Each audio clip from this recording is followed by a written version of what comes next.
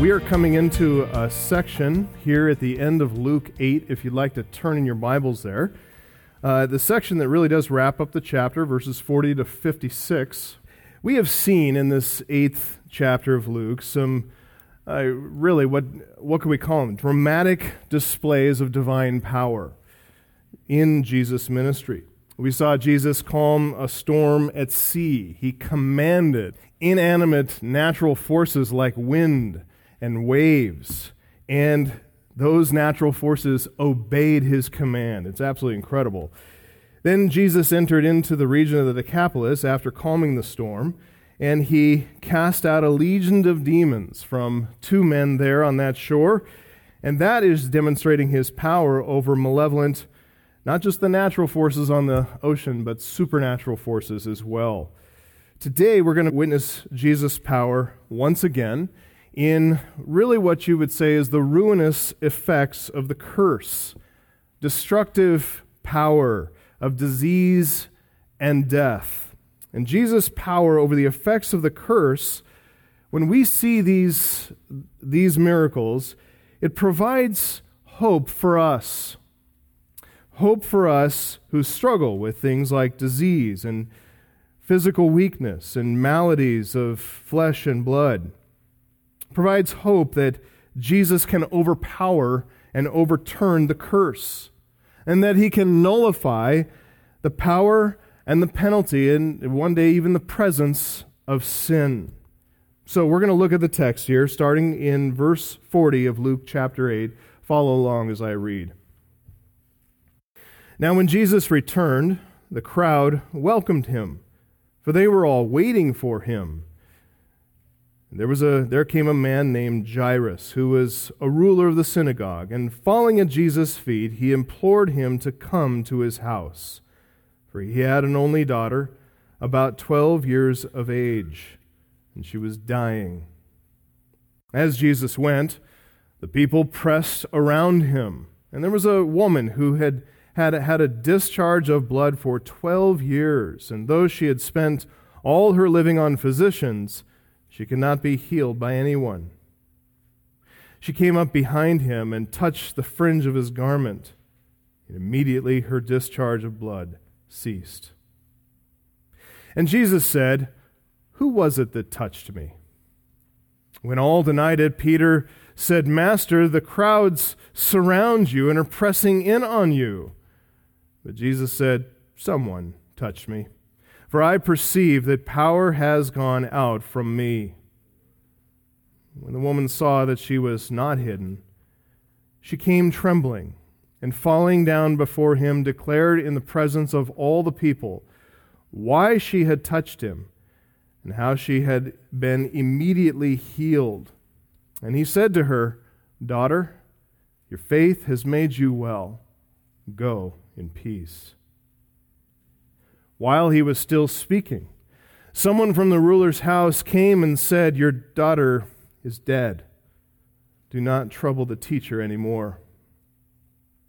But Jesus, on hearing this, answered him, "Do not fear. Only believe, and she will be well." When he came to the house, he allowed no one to enter with him except Peter and John and James and the father and mother of the child. And all were weeping and mourning for her, but he said, "Do not weep, for she is not dead, but sleeping." They laughed at him, knowing that she was dead. But taking her by the hand, he called, saying, "Child, arise." And her spirit returned, and she got up at once. And he directed that something should be given her to eat. Her parents were amazed. And he charged them to tell no one what had happened. 2 miracles recorded here. As you can see, the one is embedded into the other. They're really one single narrative, as we read. And that's exactly how the Spirit of God would have us read these 2 accounts as blended together, because they are teaching one single lesson. As I read through the account, you probably noticed how many repeated words and themes are connecting and intertwining into these 2 miracles. Let me connect here for you, or highlight some of the points that connect them together.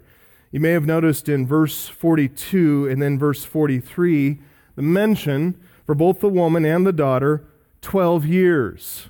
That's intentional. The woman suffered with her condition the entire time that this little girl had been alive.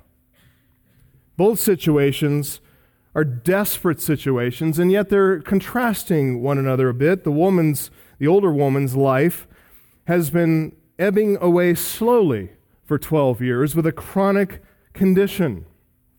The life of the little girl, she's facing an aggressive illness that is actually killing her very, very quickly. Both conditions are desperate. Both conditions actually contribute to and lead to ritual impurity. The woman, she's afflicted with a ceremonially defiling blood flow. When the little girl dies, this puts her family in the position of being in the presence and the defilement by contact with a corpse. So there's the theme of ritual defilement, uncleanness.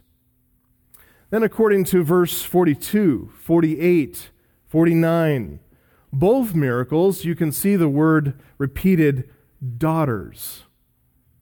Daughter, your faith has made you well. And Jairus' daughter. Both involve the healing of daughters. Both petitioners come to Jesus Christ as believers. We're introduced to them as believers. Verse 41, verse 47, notice that each of them falls down before Jesus in a posture of worship at his feet.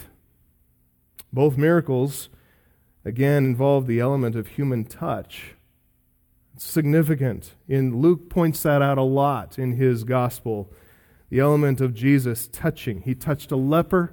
He touched this woman, or she rather reached out, touched him, and then he touches the little girl. The emphasis on touch is repeated 5 different times, actually, in this account. Verse 44, verse 45, verse 46, verse 47, and verse 54. All those elements connecting these two accounts. It's not just that the one miracle happened in the midst of him moving on his way to perform another miracle. It's not just that they happened that way. It's not just all these elements are beyond coincidental. These are providential connections. That is to say, God has ordained and designed every detail in these people's lives and bringing them together at this moment, at this time, and the Spirit of God has it written down for our instruction. We need to stop and remember that. We need to stop and remember that God has decreed the end from the very beginning. And He providentially orders all things to conform to those purposes that He decreed. We should never forget that.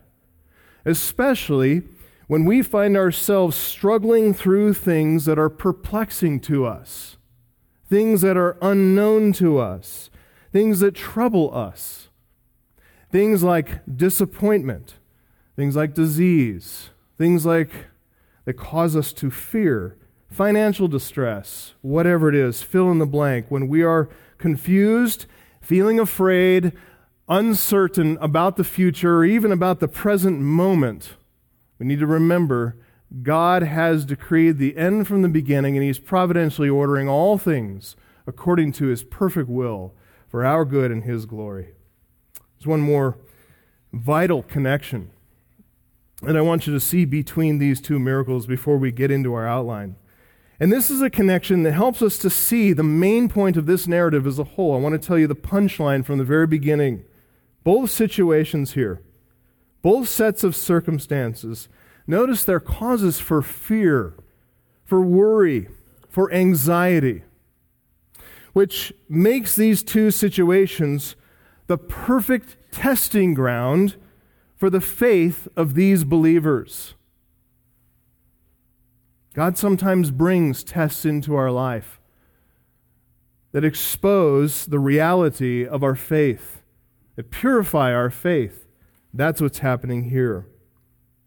If you enter into this account, as you really should, whenever you read Scripture, try to identify, try to put yourself into the moment. And think about this on a human level. If you imagine yourself in the same situation, you can see how difficult of a trial either situation would be.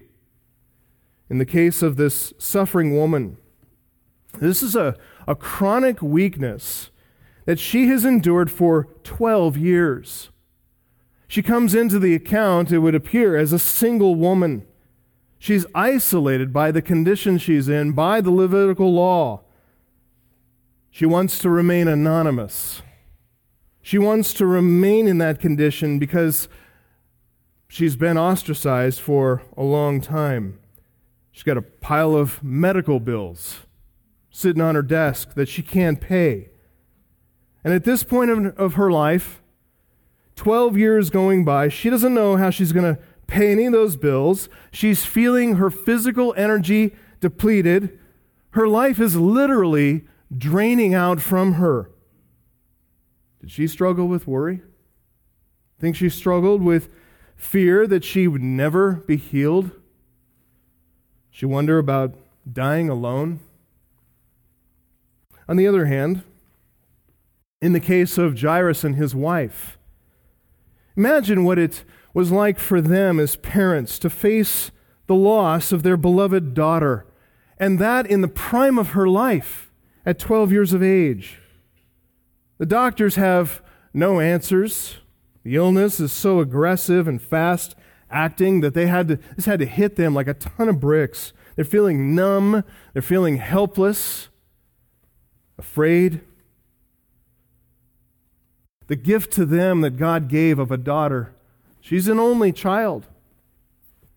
It meant the potential for profound and unrelenting pain should she die without remedy. This had to be a terrifying moment for these parents. All these believers here, all of them experiencing suffering, going through trial, facing a crisis of believing. To them, in this text, Jesus conveys hope by a message of salvation by faith. Look down at the text again. Look at verses 48 and verse 50. To the suffering woman in verse 48, Jesus said, "Daughter," what does he say? "Your faith has made you well. Go in peace." And then look in verse 50, to the fearful parent, to Jairus, upon hearing the report of his daughter's not just potential death, but now literal death, Jesus said, verse 50, "Do not fear, only believe, and she will be well." That's not what the Gerasenes of the previous account did when they feared, is it? Their fears, these Gentile Gerasenes, their fears overcome not by faith. They're stuck in their fears. They're blinded by their fears. But here, the fears of these believers, going through difficult trial, going through what the world goes through, going through what unbelievers face every day as well, their fears are overcome by faith in God. Their fears are overcome by faith in God's Christ. But the Gerasenes, by succumbing to their fears, by refusing to believe, they're there trapped in a prison of unbelief, blind to the truth that could save them, and actually pushing Jesus away. Here, we see this count about saving faith. That's what this is. We're going to see in both these instances of need a very human faith. It's a faith, though, that, as we're going to see, is an imperfect faith. It's an immature faith. It's untested. But listen, the presence of genuine saving faith, if it's there, no matter how small, even if it's the size of a mustard seed, no matter how frail the faith, no matter how fledgling and new and incipient the faith, no matter how weak the faith, the presence of genuine faith creates a conduit from God to the suffering believer. A conduit through which the omnipotent, powerful grace of God rushes through to save to the uttermost, to drive fears away, to give hope in crisis. The almighty power of God here, resident in Jesus Christ, it's a power that overcomes the destruction of nature in a fallen world, overcomes the destructive forces of wind and waves. It's a power that binds and casts out demons, driving them away. It's a power that here, as we see, subverts and overturns the curse. This power is not limited by any weakness in human faith. The power still comes through, shines through, accomplishing exactly what God intends it to accomplish. In fact, when faith is present, all things are possible for him who believes. Jesus showers mercy and power and grace upon his people who trust him. Even when our faith is small, even when it's weak, even when it's imperfect, if faith is present at all, we find that the condition of our faith is not the issue. It's not about the size and the strength of faith. It's about the object of our faith, the God in whom we trust, who he is and what he does, what he's able to accomplish. It's God who makes the eternal difference. He makes the difference in the eternal things, and he makes the difference in the moment by moment that are informed by eternal things. We simply need to trust him. So, if you're prone to fear and worry, or you know somebody that is, can you raise your hand if that's you? It's all of us, right? You need to listen closely and pay attention over the next couple weeks as we go through this text. Let's look at the situation.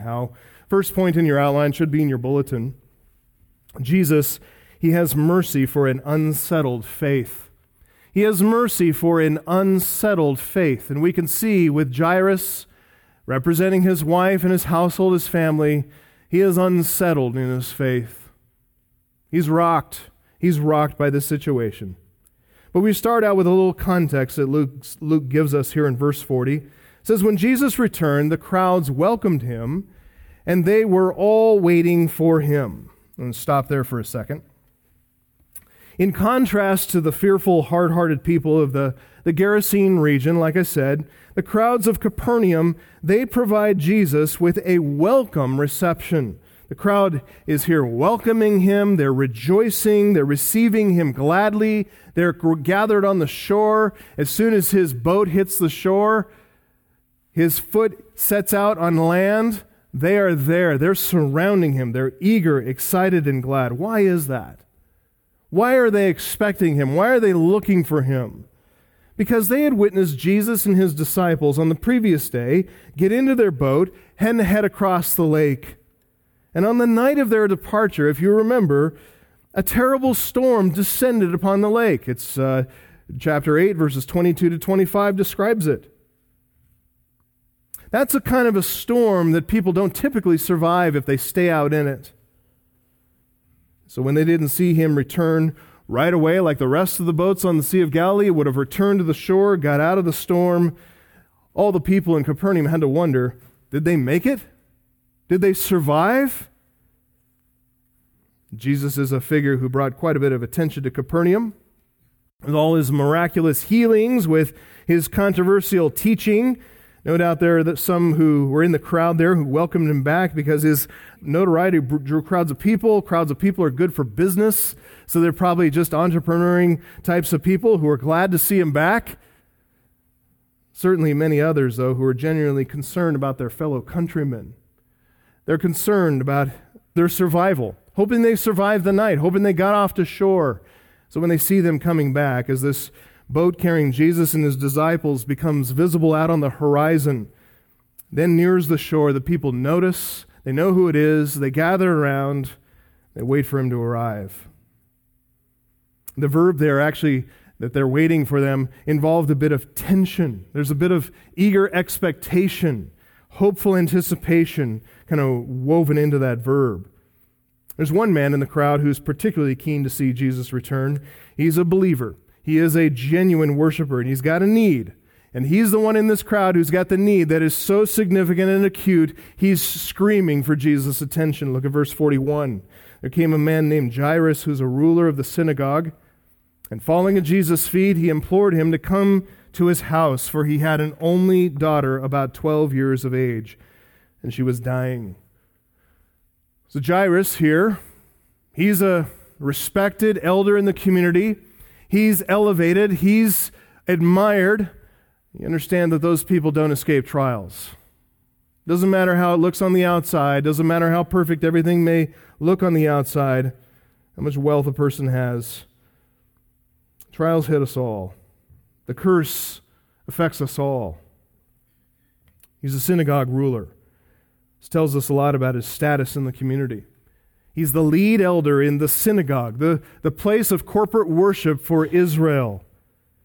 So as an elder, the lead elder in the synagogue, the ruler, he's in charge of the synagogue and its functions. He makes sure things are done decently in the synagogue, in order, proper order. In particular, Jairus oversees and organizes the weekly synagogue services. He selects the men who are going to lead the people in prayer. He selects those who are going to be readers of Holy Scripture from the law and the prophets, the writings. He's the one who would select the person who's going to preach the sermon that week. In other words, he's the one who makes sure that God's word is heard by God's people. Very important position.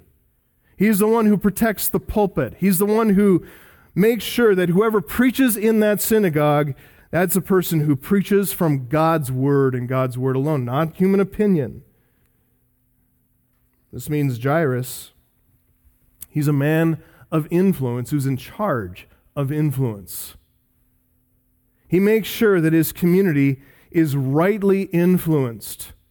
Hears from the right people. Hears the right word, that they're rightly and properly instructed. He wants to make sure that God's word is not ignored in his community, not subverted, not set aside. This tells us something then about Jairus' character, at least his reputation, the reputation for his character. He's a man who is trusted in this community. He's a man who's widely regarded and he's highly respected. Somewhere along the way, Jairus had become a disciple. He'd become a believer in Jesus Christ. He's probably been exposed to Jesus' ministry through his role as the ruler of the synagogue. He had learned through Jesus' teaching. He'd witnessed Jesus' power. It wasn't just hearsay for him. He was there. Back in Luke 4:31-37, we read about how Jesus taught in the synagogue at Capernaum, and it's very likely the synagogue where Jairus served. And during that time, Jesus had cast out a demon from a man. When Jairus saw that, whenever Jesus was in Capernaum and visiting between the times of his itinerant ministry, when he was away, he came back to Capernaum and he attended synagogue services.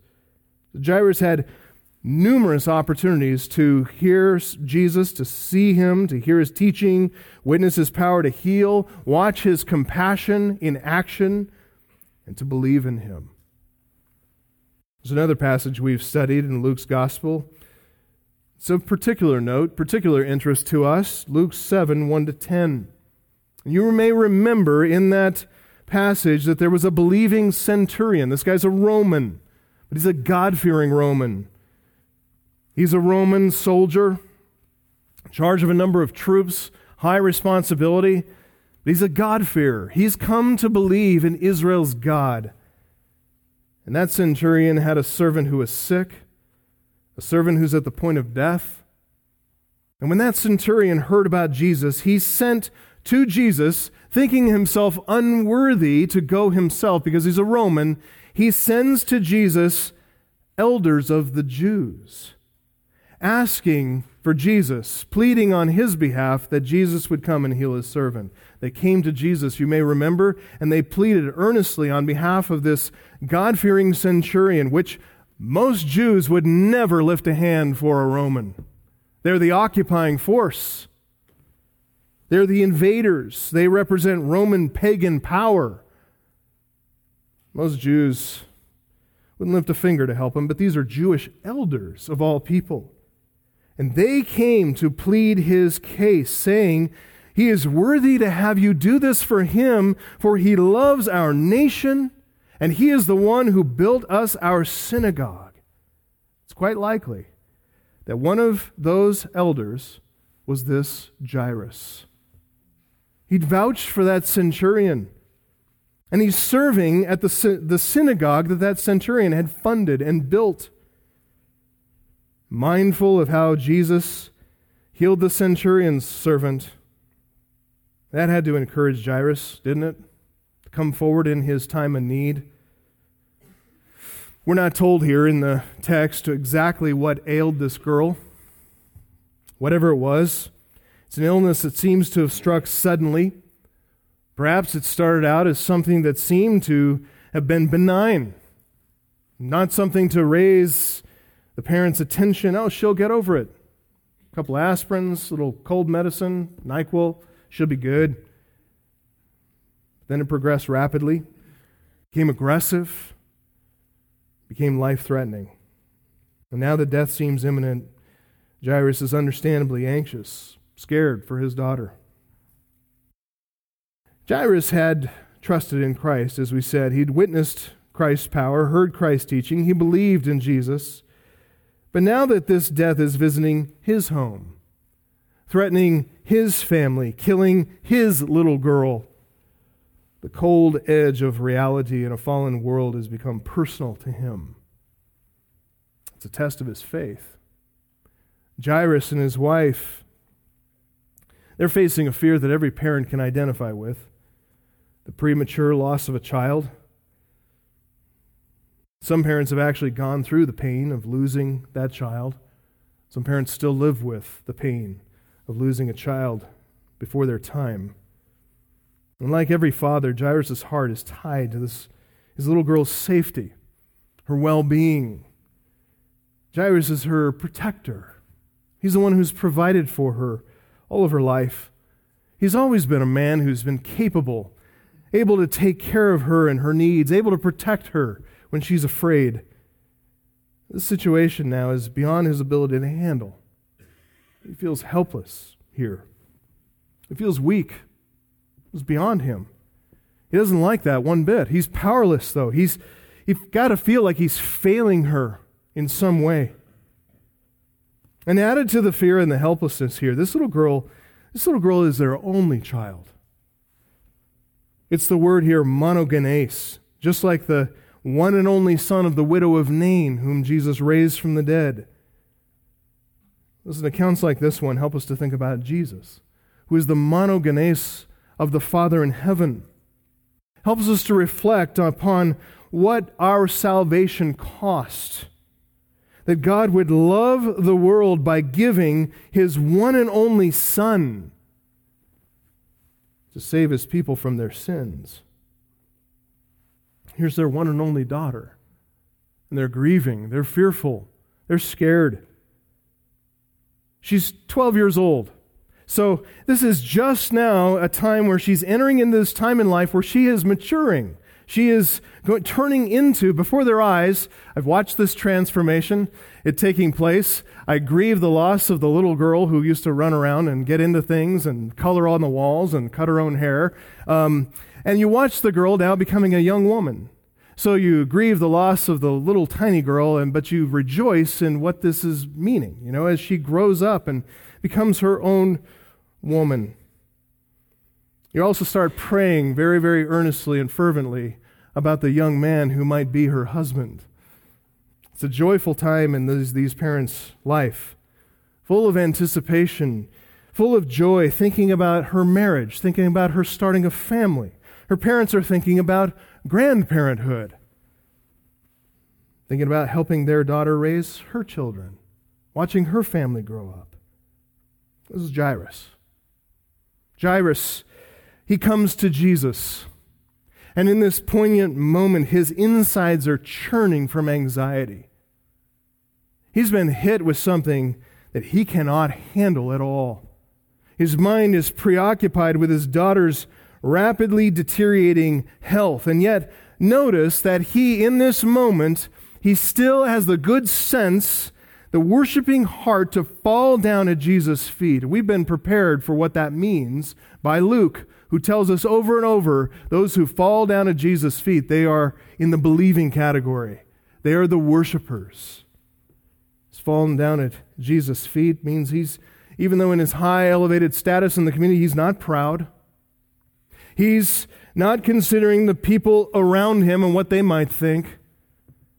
He's not conscious, cognizant of his place in the community, the need to maintain decorum, have a proper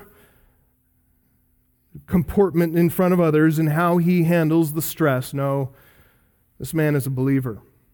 And in his time of need, he knows exactly where to go, and he knows exactly what to do. He seeks Jesus. That's what believers do. He implores Jesus in an attitude of humility and in faith. And even if it's a troubled faith, an anxious faith, he comes in faith. His heart is unsettled here with fear, but Jairus implores Jesus in faith, "Come to my house.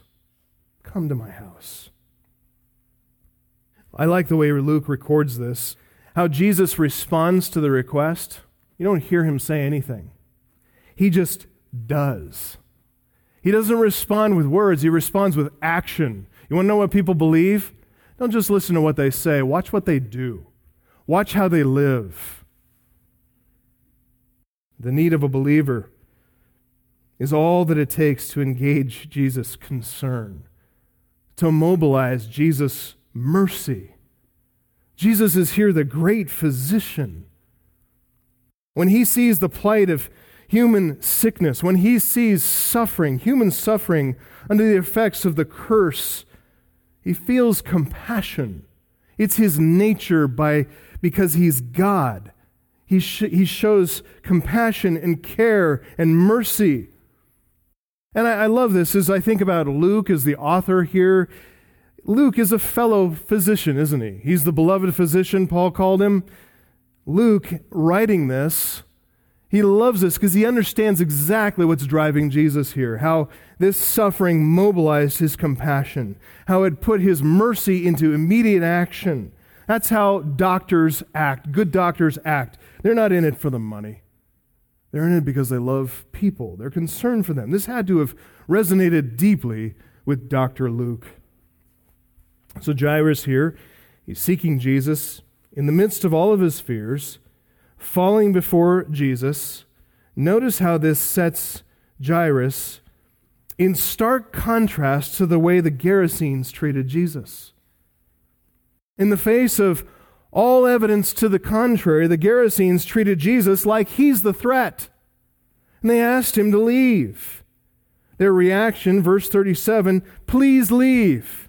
And in contrast, we see Jairus' invitation, "Please come." Listen, believers draw near to God. They draw near to Jesus Christ. Believers draw near to God's people. They draw near to the church. That's what Jairus does here. So Jesus, he leaves the Gerasenes, and he's willing now to go with Jairus.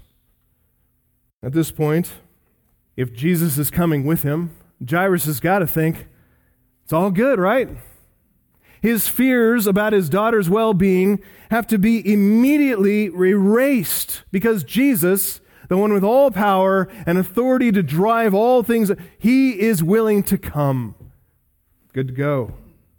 He should have been confident here, cheerful, joyful, excited to watch this power in action on behalf of his daughter. His daughter's salvation in a town like Capernaum, well, it's going to be extended time because he's crushed through the streets with the crowds, but minutes away, maybe tens of minutes away, but close. The Almighty Christ has the power and the will and the authority and the desire to heal. The healing is assured. Now, whether Jairus actually felt the way I've described, or whether he still struggled with some element of anxiety and fear, we don't know. We're not told here. What we do know is that his faith here is going to be tested further by an interruption along the way to his house, by a slowing down of the procession. He's got to be wondering, as time goes by, as Jesus is looking around for who was it that touched me, he's thinking, we got time for this, Jesus? We got time? I mean, my daughter, she's, as I told you, is he going to arrive in time to save his daughter? And with that question hanging in the air, this is where we leave Jairus for the moment. We're going to come back and consider this further test of his faith next week. But for now, we're going to turn our attention to this suffering woman whose furtive actions really steal the scene here. We're going to see here another believer. We're going to see a woman whose faith is a mix of strength and weakness, kind of like all of us, right? She's far from perfect. But we learn from her, point two, that Jesus has power for imperfect faith too. He has power for imperfect faith. And I'm so thankful because my faith is routinely imperfect. Well, how about yours? Just briefly, look at the backdrop. Luke creates for us to see this woman.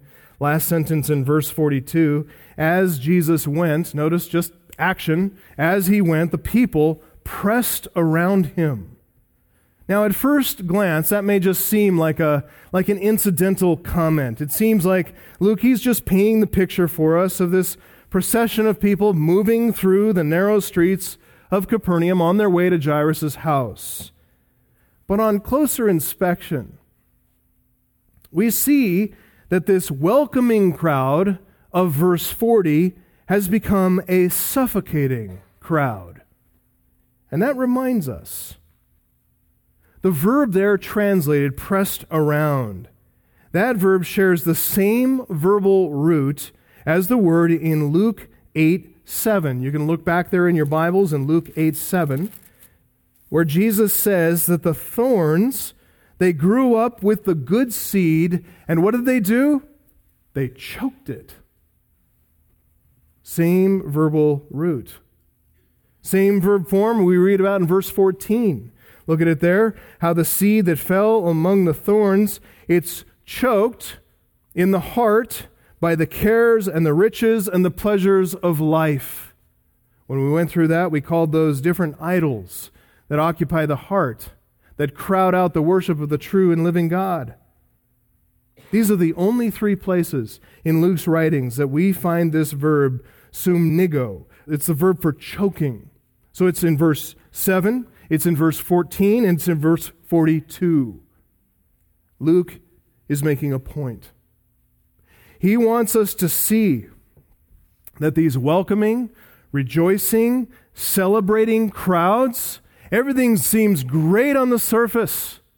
They seem totally opposite of those Gentiles over in the Decapolis who are the hard-hearted soil, rejecting Christ, rejecting His Word. Here are the welcoming crowds, celebrating, rejoicing, eager to have Him come back. Luke pictures them here like thorns that suffocate and choke out the good seed. In this sense, the Jews of Capernaum are no better than the Gentiles of the Decapolis. That is a theme, actually, that is going to resound through the rest of the New Testament. As Paul tells us that both Jews and Greeks, they are all under sin. Romans 3:9, for verse 10, there is no one righteous, not even one. Don't be fooled by what you see on the surface. Look deeper. Look deeper. Look to action over time, not merely words and applause and excitement in the moment. Help that build your discernment. But from the midst of this suffocating crowd, notice that there emerges here a fledgling plant, a little offshoot, one that grows up here in this soil. And from all appearances on the outside, she looks deficient, she looks weak, she is sickly, but she is going to prove to be a remarkable strength in believing. Look at verse 43. There's a woman who had had a discharge of blood for 12 years. Though she spent all her living on physicians, she could not be healed by anyone. Now, from the perspective of first century society in the Middle East, first century Palestine, the male and the female perspective, this woman sat at the opposite end of the social spectrum from Jairus. Think about the contrast. Jairus is a man, she's a woman. He's a ruler, she's a virtual nobody, not even named in the text. Jairus is in charge of the synagogue. He maintains a lifestyle of ritual, ceremonial purity. She, because of her condition, she's been ritually impure and rendered unclean during the whole time, the whole 12 years of her uncleanness. That had social implications for her. Moses in Leviticus 15:25, he wrote about the exact condition that she suffered, a discharge of blood, and all the days of the discharge she shall continue in uncleanness. Very significant socially. The commentator Joel Green described her situation as socially devastating. He wrote this: her hemorrhaging rendered her ritually unclean so that she lived in a perpetual state of impurity. Although her physical condition was not contagious, her ritual condition was, with the consequence that she had lived in isolation from her community these 12 years. Jairus moved about freely. He enjoyed public discourse. He was widely regarded, highly respected. This poor woman, she'd been hindered from relationships in the community, and not just by an unkind community, by an obedient community, by Levitical law. She had to hold herself to those strictures. In addition to the ailment and the physical weakness and the embarrassing stigma that this was, the woman lacked the social benefit of the people she needed most. She needed this community. She needed the benefit of social discourse and normal interaction with the others. She needed synagogue attendance. Again, for the last 12 years of her life. All the time, Jairus enjoyed the blessings of his family and rejoiced in his daughter. Here's this woman outside the community, suffering alone. Her condition of ritual impurity had added insult to her injury. But what made her situation even more pitiable here is the desperation of material impoverishment. Luke tells us in verse 43, she spent all of her living on physicians. All of her living on physicians. The word is bios there, living, literally the whole of her means of subsistence. This refers to her personal wealth, her personal property, her livelihood, all poured into physicians, doctors. In other words, if she had had property, she sold it to pay the medical bills. If she had had inheritance, heirlooms, things passed on to her, a savings account, extra income, whatever it was, spent. All the money gone, going to pay for physicians who, in the best of cases, had been trying to help her. Now, the beloved physician Luke wouldn't say it exactly this way, but Mark, he told his readers in Mark 5:26 that the woman, quote, had suffered much under many physicians and had spent all that she had and was no better, but grew worse. Luke left that part out. He didn't want to throw his fellow physicians here under the bus, but the fact is, as one commentator put it in the first century, as today, not all physicians are like Luke with the same character. One commentator says that the remedies that they tried in such cases were sometimes very severe and sometimes loathsome and absurd. Same thing today, isn't it? Another commentator summed up the options that were available and really the effect on this poor woman. He said whether her doctors had been celebrated physicians whose exorbitant fees made them accessible only to the elite, or the quacks that exploited members of a naive and needy public, the outcome is the same. Doesn't she know it? This poor woman, she's physically weakened by the loss of blood. She's ceremonially unclean. She's socially isolated so that she can avoid defiling others. And now she's She's drained financially too. Having tried for 12 years to find a solution. She spent all her living on doctors. She suffered under their futile attempts to find a solution. Maybe, and perhaps, and probably very likely, she was intentionally taken advantage of by some. The situation, instead of improving, it grew worse. But then, in her mind, opportunity comes knocking. Jesus, he's returned, and there's a crowd around, and she's been thinking about, you know what a crowd means? A crowd means I have a chance to get close to Jesus and to reach out and touch his garment, which touching his garment isn't the same as touching him, so I can avoid defiling him. And even better, she could do so while staying in the crowd, hidden. She could remain anonymous here. She could hope to avoid public embarrassment of discovery. Look at verse 44. She came up, not in front of him, she came up behind him, right? Came up behind him and touched the fringe of his garment. Actually, that's not the best translation, fringe. That's actually a reference there to one of the 4 tassels that hung off the 4 corners of Jesus' square outer garment. It's an outer garment. It's called a talith. And she came up behind Jesus, and she touched not the fringe, but that tassel of that garment. Immediately, her discharge of blood ceased. Wow. 12 years of suffering relieved in an instant. At the same time, 12 years of trained medical expertise, it's set in sharp relief against the backdrop of divine power which came through a touch. Look, if she could have done that 12 years ago, could have saved her a lot of money and grief, right? She might have been involved in all kinds of social discourse, maybe even head of the women's ministry at the synagogue. But had she been relieved early, the timing would have been all wrong. Not her timing, our timing.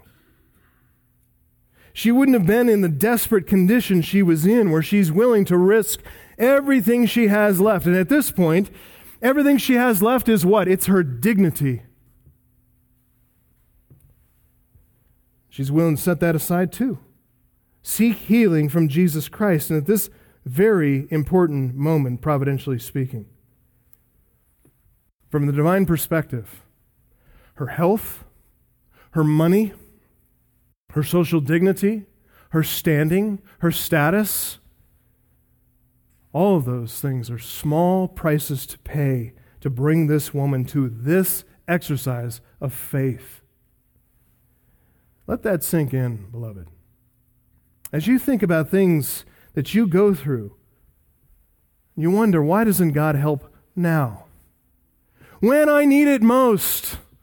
You think God knows what you need when you need it most? Certainly He does. It really presses us to trust Him, doesn't it? Here she's come to a very important crisis of faith. It leads to her healing, leads to an immediate healing conveyed through contact with Jesus Christ. So what can we discern here about this woman's faith? Is it strong faith or is it weak faith? Was she right to seek help from Jesus in this way? Surreptitiously? Without telling Him? Or do we excuse her since, after all, it had been 12 years and, man, she's been through enough? In some ways, this woman's faith seems rather strong, right? I mean, though poor, this woman appears to be rather rich in faith, wouldn't you say?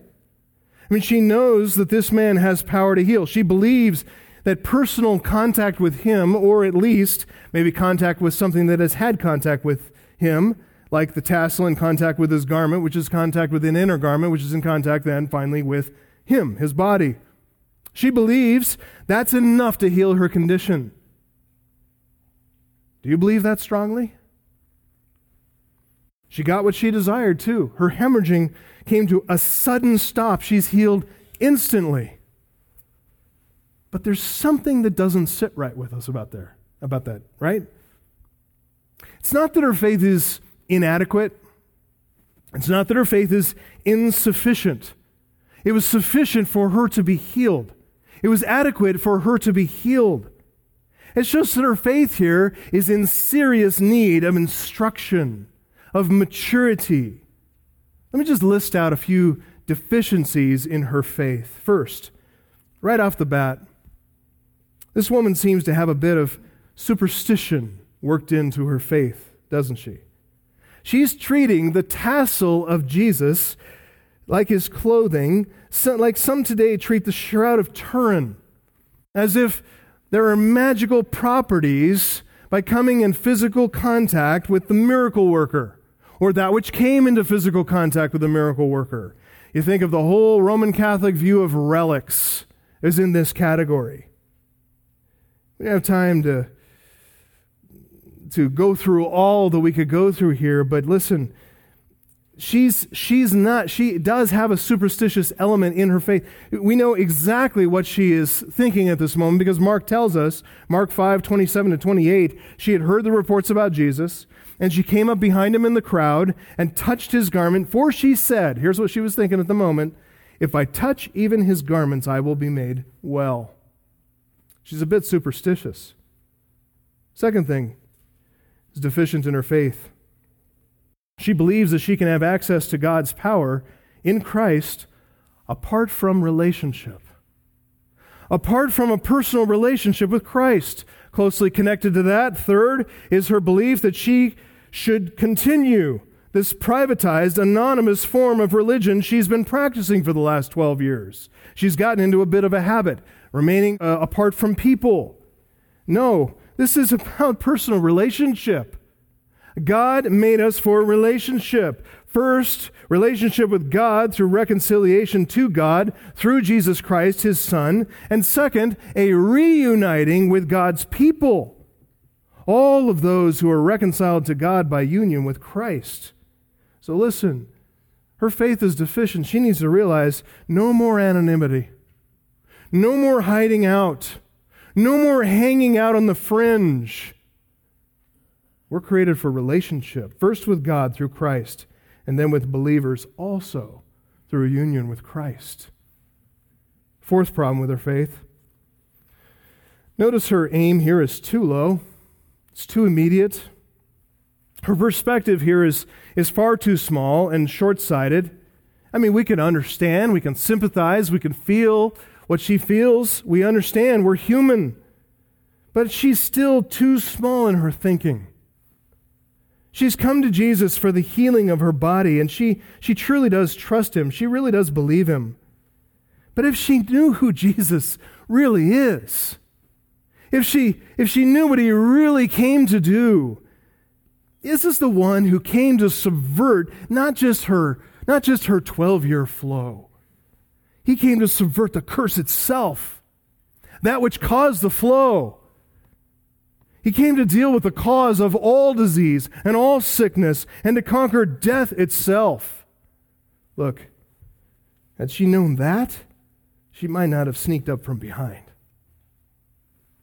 She would have come to him from the front in plain view to know him and to be known by him, wanting to open herself up completely to this one who came to save her from her sins.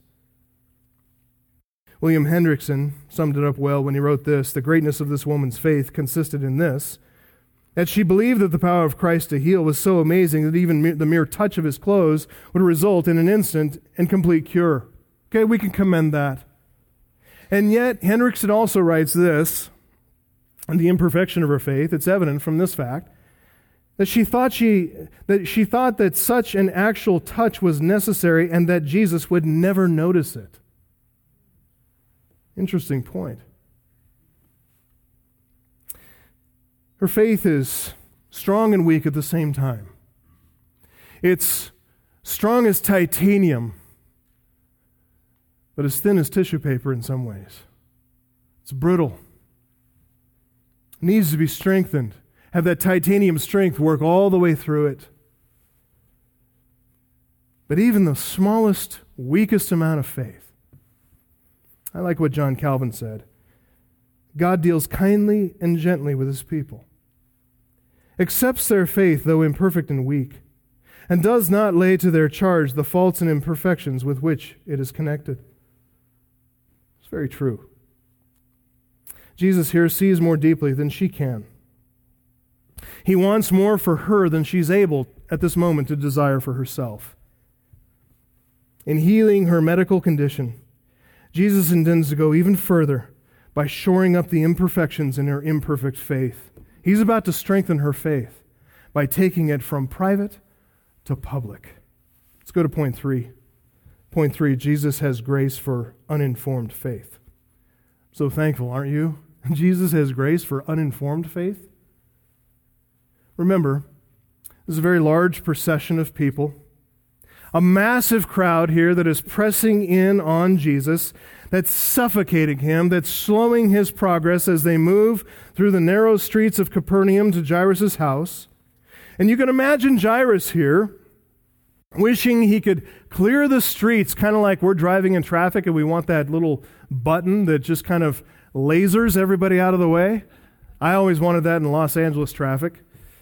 Here Jairus wishes he had a laser button. Just clearing the streets, get the people out of his way, and get Jesus into his house so his daughter can be healed. And this woman, for her part, she suddenly discovers that she has been healed, that she's been healed in an instant, and having successfully stolen a blessing, you could say, she's trying to get away quietly.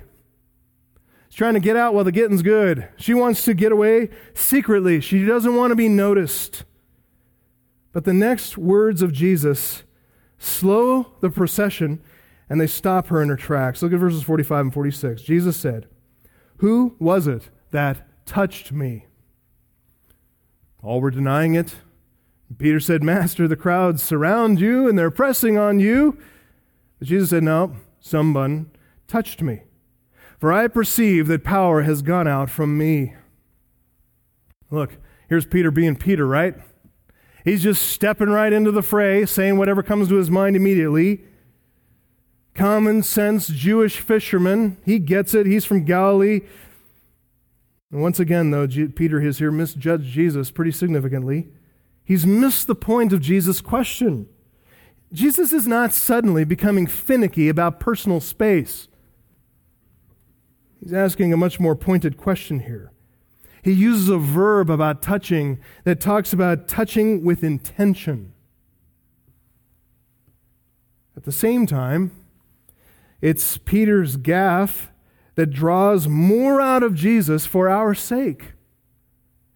Because of what Peter said here, Jesus reveals more about himself. Two truths to coax this woman out of hiding. First, the divine power resides within him, which she knew, she just experienced. That's why she came to him in the first place. But secondly, we see that the exercise of divine power does not escape his notice. Jesus knows whenever that power has been effectual on behalf of a believer. When faith touches him and power goes forth, he knows it. We read in passages like 1 John 2, 1 and 2. We read that Christ prays for all those for whom he died. Christ prays for all those for whom he died on the cross to satisfy the wrath of God. He knows them by name. So if this woman is a true believer, which is the clear and obvious conclusion from verse 48, might it be possible that Jesus actually knows the one who touched him? Listen, it's not only possible that he knows, it's not only probable, likely that he knows. It's absolutely certain that Jesus knows the one who touched him. Jesus said, John 10:27, "My sheep hear my voice, and I know them, and they follow me." He knows his sheep. He knows each one of them by name. which means Jesus knows this woman too. Think about that, beloved. When Jesus was hanging on the cross, dying for the sins of all those who believe, you know whose name he had on his mind? Yours. As Jesus has ascended to the Father and he is there bodily at the Father's right hand, you know who he is praying for by name? You. He knows you by name. You have been chosen from before the foundation of the world to be his. You've been given by the Father to him as a gift of a redeemed, worshiping people. He knows you. He loves you. He died for you, and he even now prays for you. Let that sink in. Let that deeply encourage you. Jesus knows this woman too. Why then did he ask this question? Who was it that touched me? Why does he say, and without identifying her, someone touched me? He doesn't name the one who stole the power. Why does he not name her? Similar to God calling out for Adam in the Garden of Eden, right? Adam had sinned. He hid himself from the presence of the Lord God among the trees of the garden like, yeah, that'll work. We read in Genesis 3:9, the Lord God called to the man and said to him, where are you? Does the all-seeing, all-knowing God need information? No. He asks the question to gently confront Adam, to gently expose his sin, to draw out the confession from him. He's teaching Adam in that moment. Same thing here. Jesus is not lacking information. He asks the question because he intends very gently to strengthen her faith, to perfect her imperfect faith. He's drawing her out. He's drawing her forth. He wants her to come on her own. He wants her to reveal her faith to others and to help her give testimony to the true grace of God in her life. Calvin put it this way, beyond all question, he, that is Jesus, knowingly and willingly cured the woman. And there is little doubt that he drew her to himself by his Spirit, that she might obtain a cure. But he puts the question to her that she may freely and publicly make it known. Let me say it again. Jesus intends to publicize what was private to her and what she intended to keep private. Jesus intends to help her confess openly what she wanted to rejoice in quietly. She just wanted personal Bible study, and Jesus says, no, let's make this a corporate thing. He wants her to give glory to God before others rather than hide her light under a bushel. No, I'm going to let it shine. What Jesus intends here is in accordance with what Asaph wrote in Psalm 50, verse 14. Offer a sacrifice to God of thanksgiving and perform your vows to the Most High. And then this, verse 15, call on me in a day of trouble. I will deliver you, and you shall glorify me. The woman called upon him in her day of trouble. Jesus delivered her. Now what's left to complete the circle? Glorify God. Do it openly. Do it publicly.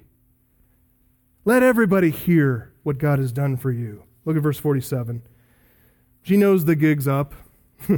When the woman saw she's not hidden, she came trembling. Why is she trembling here? What's she afraid of?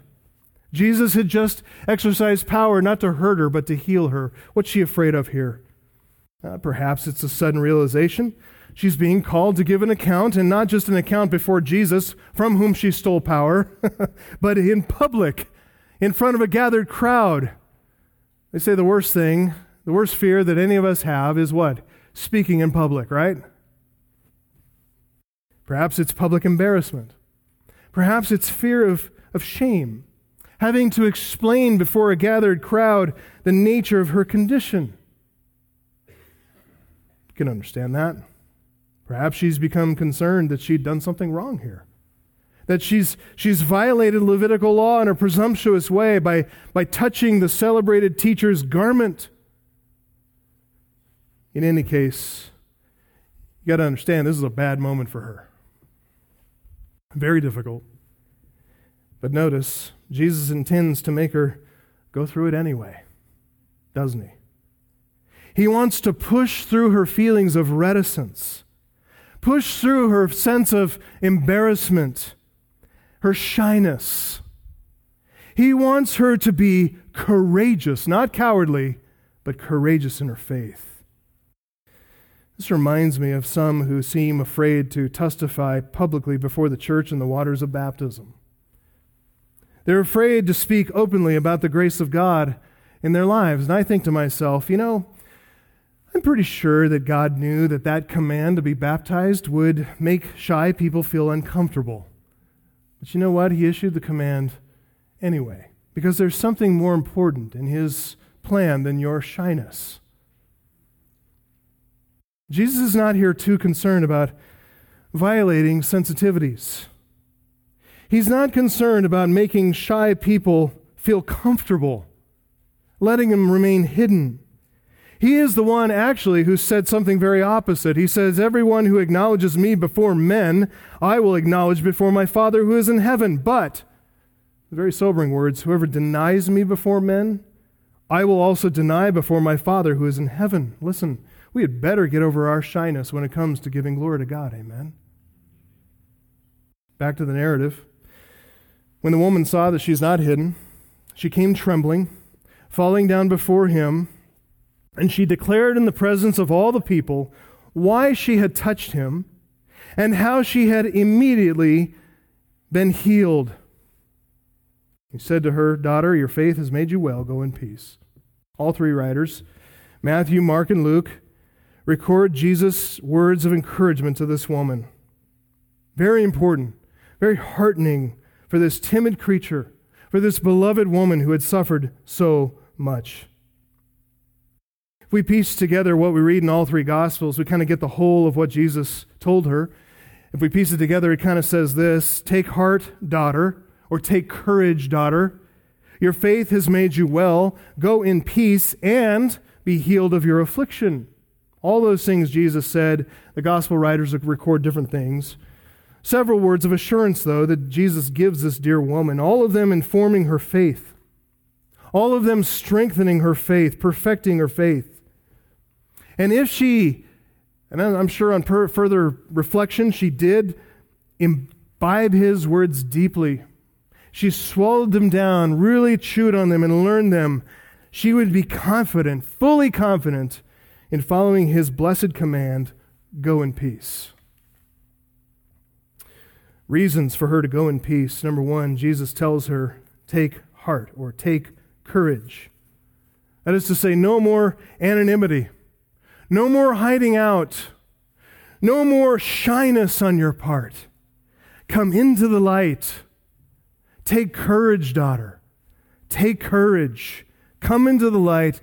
Tell publicly what God has done for you. There's no reason to fear. Second, I love the fact that Jesus calls her daughter. I mean, this woman who'd been struggling and suffering like this for 12 years is probably at least Jesus' age. He's not talking about a physical daughter. He's not talking down to her. He calls her daughter. What's that about? Very significant here. Notice back in verse 21, Jesus said, "My mother and my brothers are those who hear the word of God and do it." What is she? She's one who heard His word when He called for her, and she came back, which tells us she'd been leaving. She was on her way out. She's getting away from the crowd. And someone touched me. Someone touched me, for I perceive power's gone out. What's He doing? He's calling for her. She hears His word. She comes back. She falls down trembling. So, look, obedience wasn't easy for her, but against her natural impulses, against her instincts to run away and hide, she obeyed His word. That is proof positive she's a daughter of the King in the deepest spiritual sense. Very encouraging word. Third thing, Your faith has made you well. Not the touch of a tassel on my garment, not magic flowing out from a miracle worker, but your faith. What a word of assurance that her healing, her salvation, is not dependent on any mere physical connection. The blessing has been secured by the presence of genuine saving faith. And that's a faith that resides deep within. It's a spiritual reality that is never going to wither, never going to fade, but will in fact strengthen with the testing. As Peter wrote, the proof of your faith being more precious than gold, which is perishable, even though tested by fire, may be found to result in praise and honor and glory. So Jesus calls this woman out, and he does so not unkindly, not to push her into uncomfortable territory merely, but he does so to fill her heart with courage.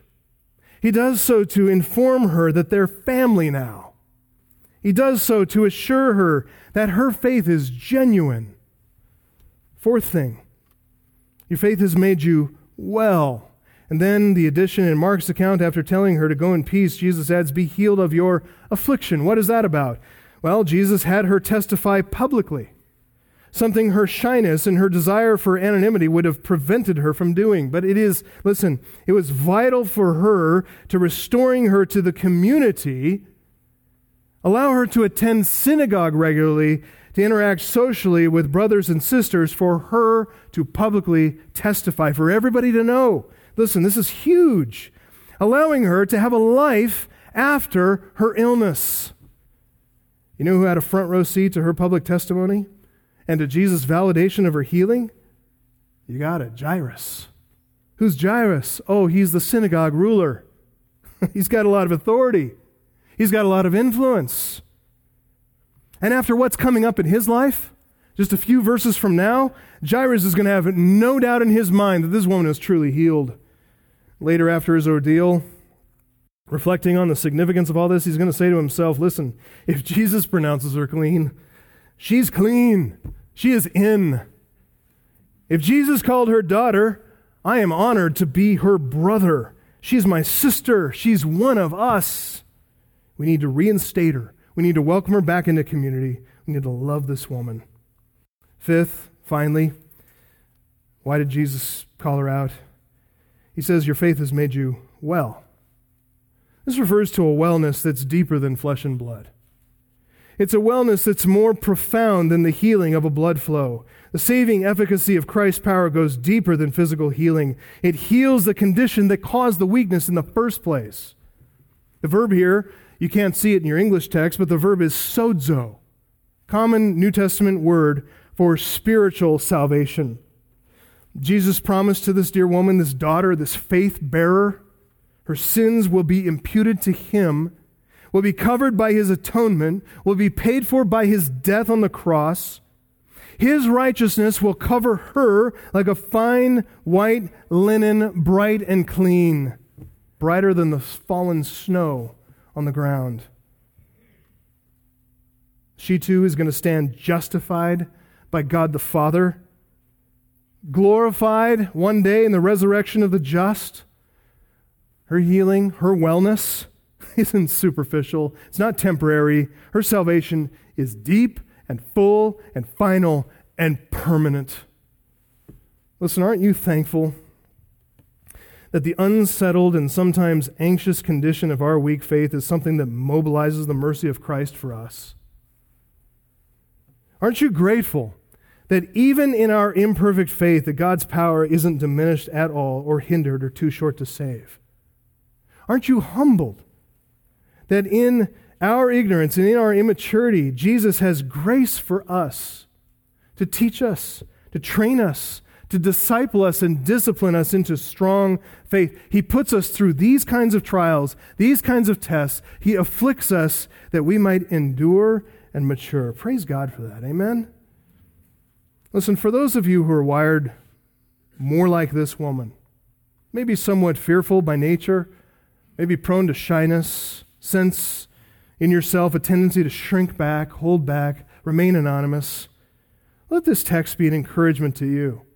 to take courage, to testify boldly, knowing that you're blessed by God and you can go in peace.